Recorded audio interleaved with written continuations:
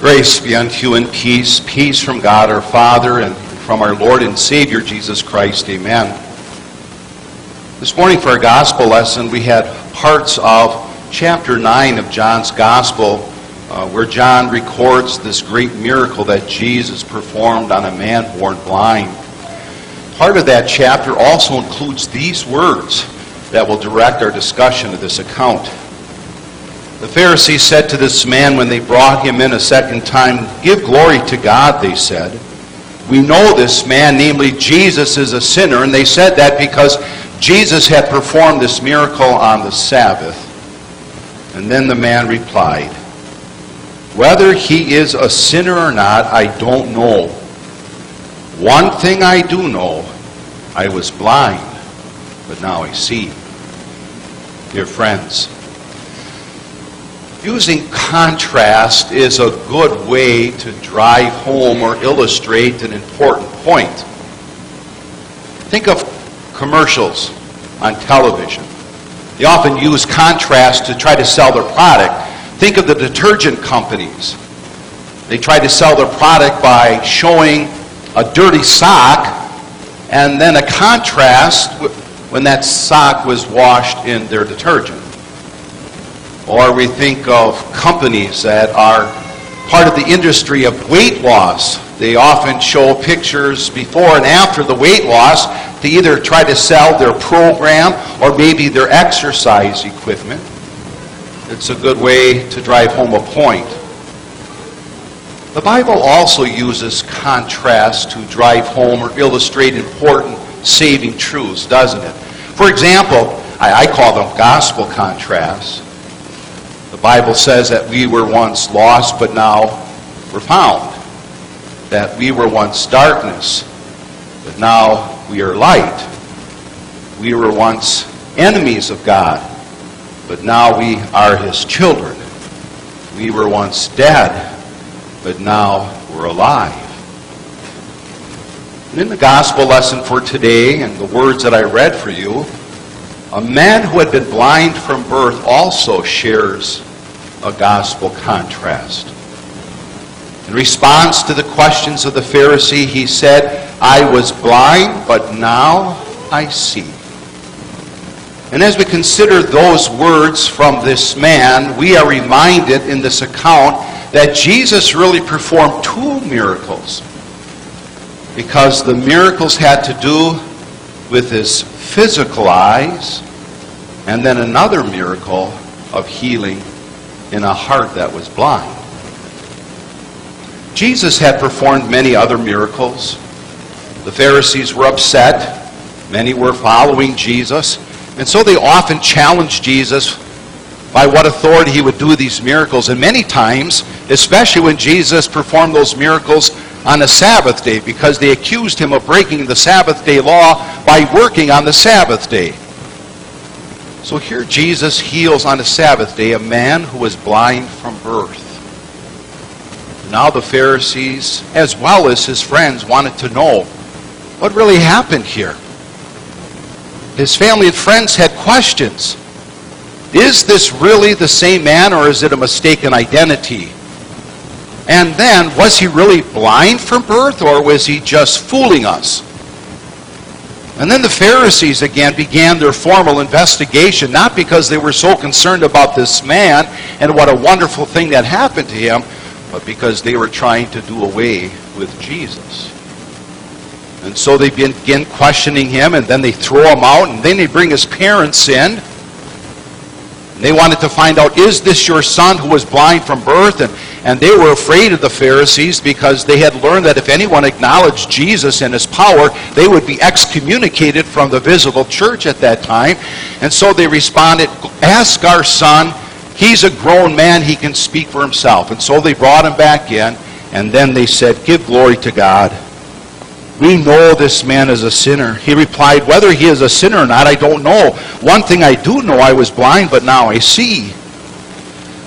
Whether or not the Pharisees believed that this man was healed or not, it's really irrelevant.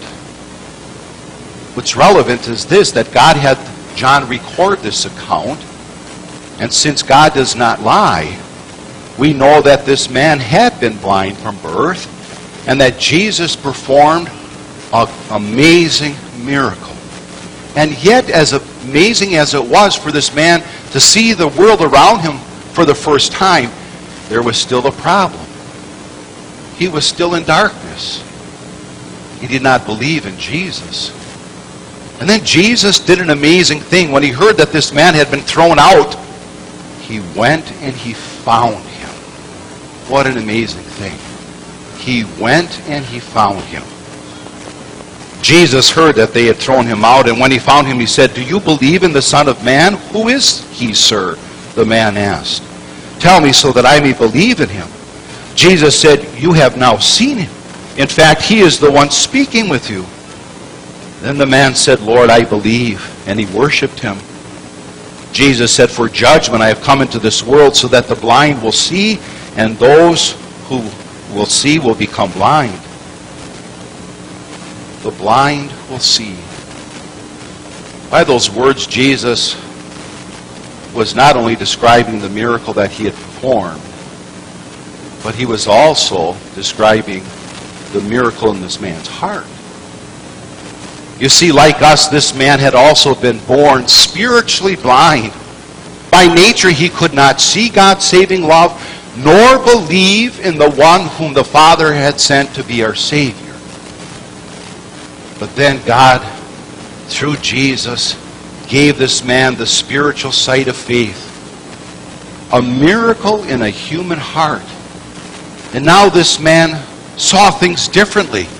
He saw the light in Jesus. And now he knew God's saving love. And in Jesus, he saw his hope for eternal life. He had been blind spiritually, but now he could see by faith. So, what do we take away from these miracles this morning? Well, first of all, what a joy and what a privilege it is for us to hear how Jesus had power over every disease, every sickness, every disability. It reminds us again that he is the Almighty Son of God. And we need that reminder, especially today as we live in these uncertain and strange times. Especially as we are bombarded with information and guidelines about the pandemic of the coronavirus. But let us be reminded that God is almighty, and he is in control, and he will allow this virus to go only as far as he wants, but he will always see to it that every disease, every sickness, every death serves his purposes and serves to his glory. And so Jesus proclaimed, "The blind will see." And by those words, let us understand the greater miracle that Jesus had performed. You see, even if Jesus were to heal every disease, every disability, it's only temporary. Because we all are in the same position. We one day, unless Jesus comes back before then, we will face the hour of death. And without a Savior, the eternal darkness of eternal condemnation. But Jesus brings light to our dark world. He brings light to the darkness of unbelief. By his perfect life of obedience, Jesus brings to light the truth that he obeyed God's law perfectly for us. By his death on the cross, Jesus brings to light the truth that he has paid for every one of our sins. The debt has been paid. It no longer needs to be paid again. Yes, Jesus won salvation for the sin-darkened world. And that's the truth. But what good would the truth do if we don't see it? If we don't believe it? You see, the truth always divides. Even in this account we heard that. Some believed, others didn't. By unbelief, one remains in darkness. By faith, you are in the light. And God has brought you into light. You believe in Jesus as your Savior. And how did that happen? Well, how did it happen for that blind man? Jesus put mud on his eyes and healed him of his physical blindness, but he didn't put mud on his heart. Jesus brought him to faith by simply speaking his word. By telling this man who he was, Jesus created faith in his heart to believe that Jesus was a Savior. And Jesus still works the same today. You very rarely see it. Sometimes you can see it in a person's eyes. But it's a miracle that really is in the heart. And Jesus performs that miracle the same way, through the power of his word. Yes, when his word is proclaimed, through the word attached to baptism, through his promises attached to the Lord's Supper, the Holy Spirit creates or sustains faith in our hearts that we believe in Jesus, who is the light of the world. And how thankful we are that God has given us that sight. But even though we see Jesus, we have that faith, every now and then, just like with our physical eyes, we need to examine. So also sometimes it's good for us to examine the sight of faith in our hearts. The reason why is because we still have a sinful nature, and we still struggle with a sinful world around us that want to drag us back into the darkness. And so we need to ask ourselves sometimes, are we suffering from spiritual cataracts? Blinded to our pride? Thinking like the Pharisees that somehow we're better than others and we can earn God's favor? Are there times when our spiritual sight is nearsighted? When we're only looking out for ourselves? Totally blind to the needs of others? And sometimes do we suffer from farsightedness? Always sticking our nose in someone else's business or someone else's problems. Yes, there are times when we struggle with our faith, and we need to keep going back to Jesus and the promises of his word so that you and I continue in that light. And so we need to ask those questions. Do you see yourself as one who is guilty of breaking God's law every day? I know I am. Do you see yourself then as a sinner, one who deserves God's eternal condemnation? I know that I am. But you see that in Jesus, God offers to you the righteousness that you need? You see, left to our own righteousness, which in God's eyes is nothing more than filthy rags, Jesus provides the perfect life that you and I need for heaven. And do you see also that in his death, God has declared you not guilty, and that in his resurrection, God proves that he accepted Jesus' payment for our sins?